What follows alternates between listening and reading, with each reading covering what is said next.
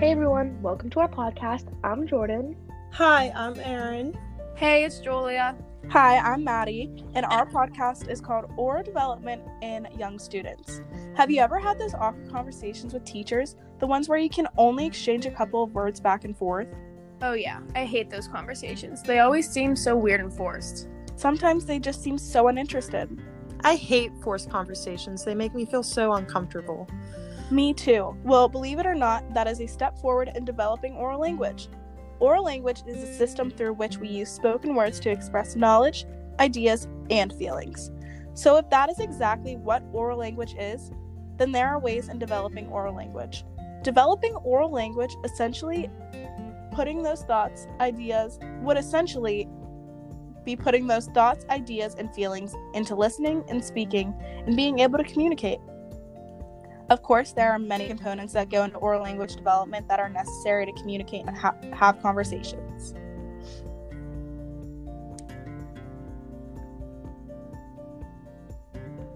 We just gave a pretty broad definition of what oral language development is and how there are many components that go into oral language development. Exactly, so there are actually 5 key components of oral language. There are phonological skills, pragmatics, syntax, morphological skills, and vocabulary. These components or stages are necessary for communication and social interactions, so it is important to understand the developmental aspects of oral language. Let's talk a little bit more of these stages in detail. Phonological skills are awareness of sounds, such as syllables and rhymes. These sounds play a big role in word reading development. But in order to read, you need to be able to sound out the words first. These skills are usually mastered in early elementary grades.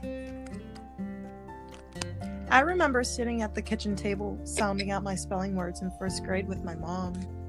Yes, exactly. I used to do the same thing. So, moving on to another stage, the syntax. This is understanding word order and grammatical rules.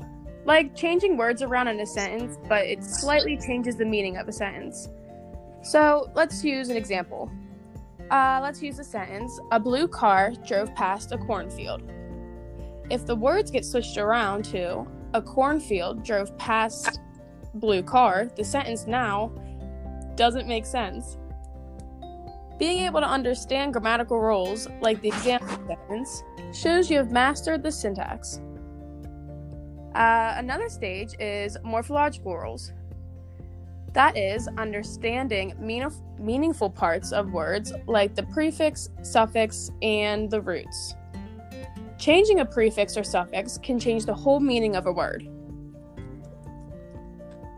The next stage is pragmatics.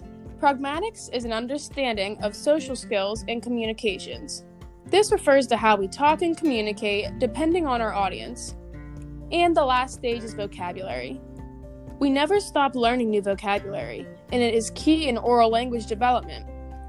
Vocabulary helps us to communicate through understanding the use of words and phrases.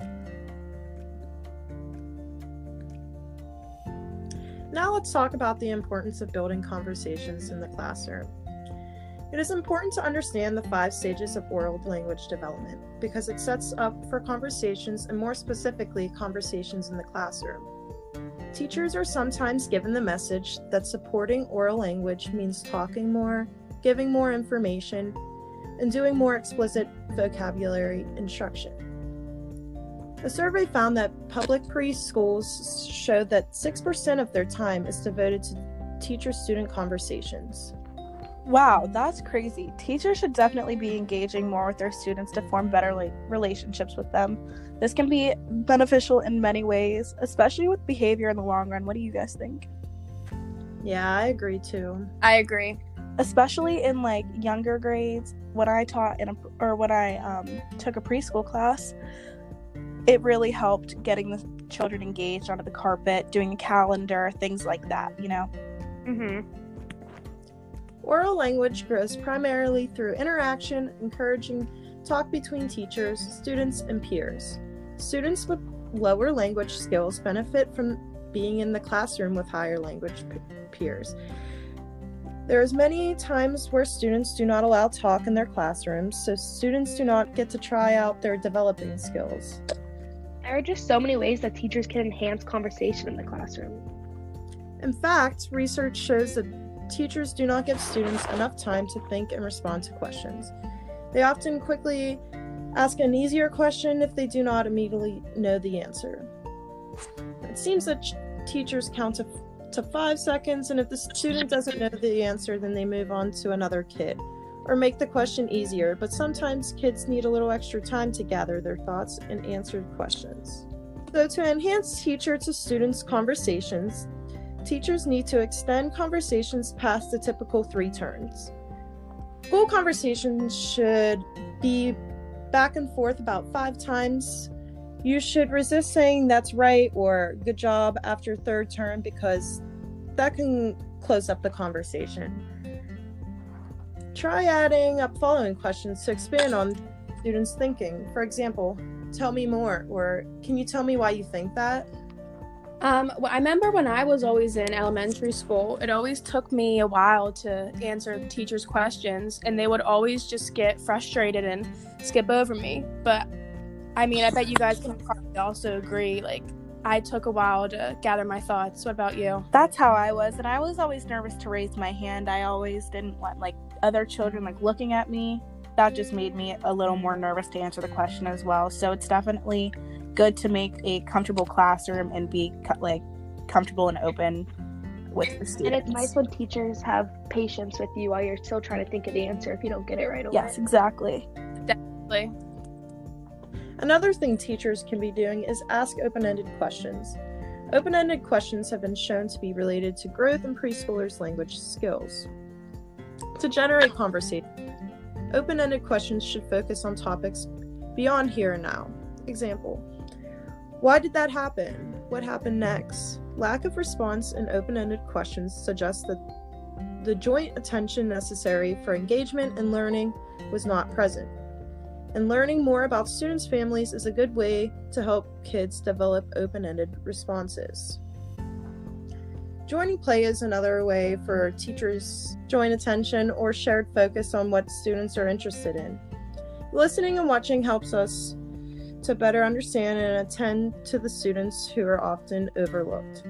Pay attention to nonverbal interactions students make, like eye contact.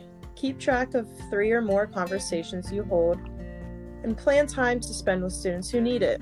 Doing this enhances students' English skills. All right, so we're going to talk about why print in a classroom can be so important. In a classroom, it is very important for children to be engaged and know what's going on.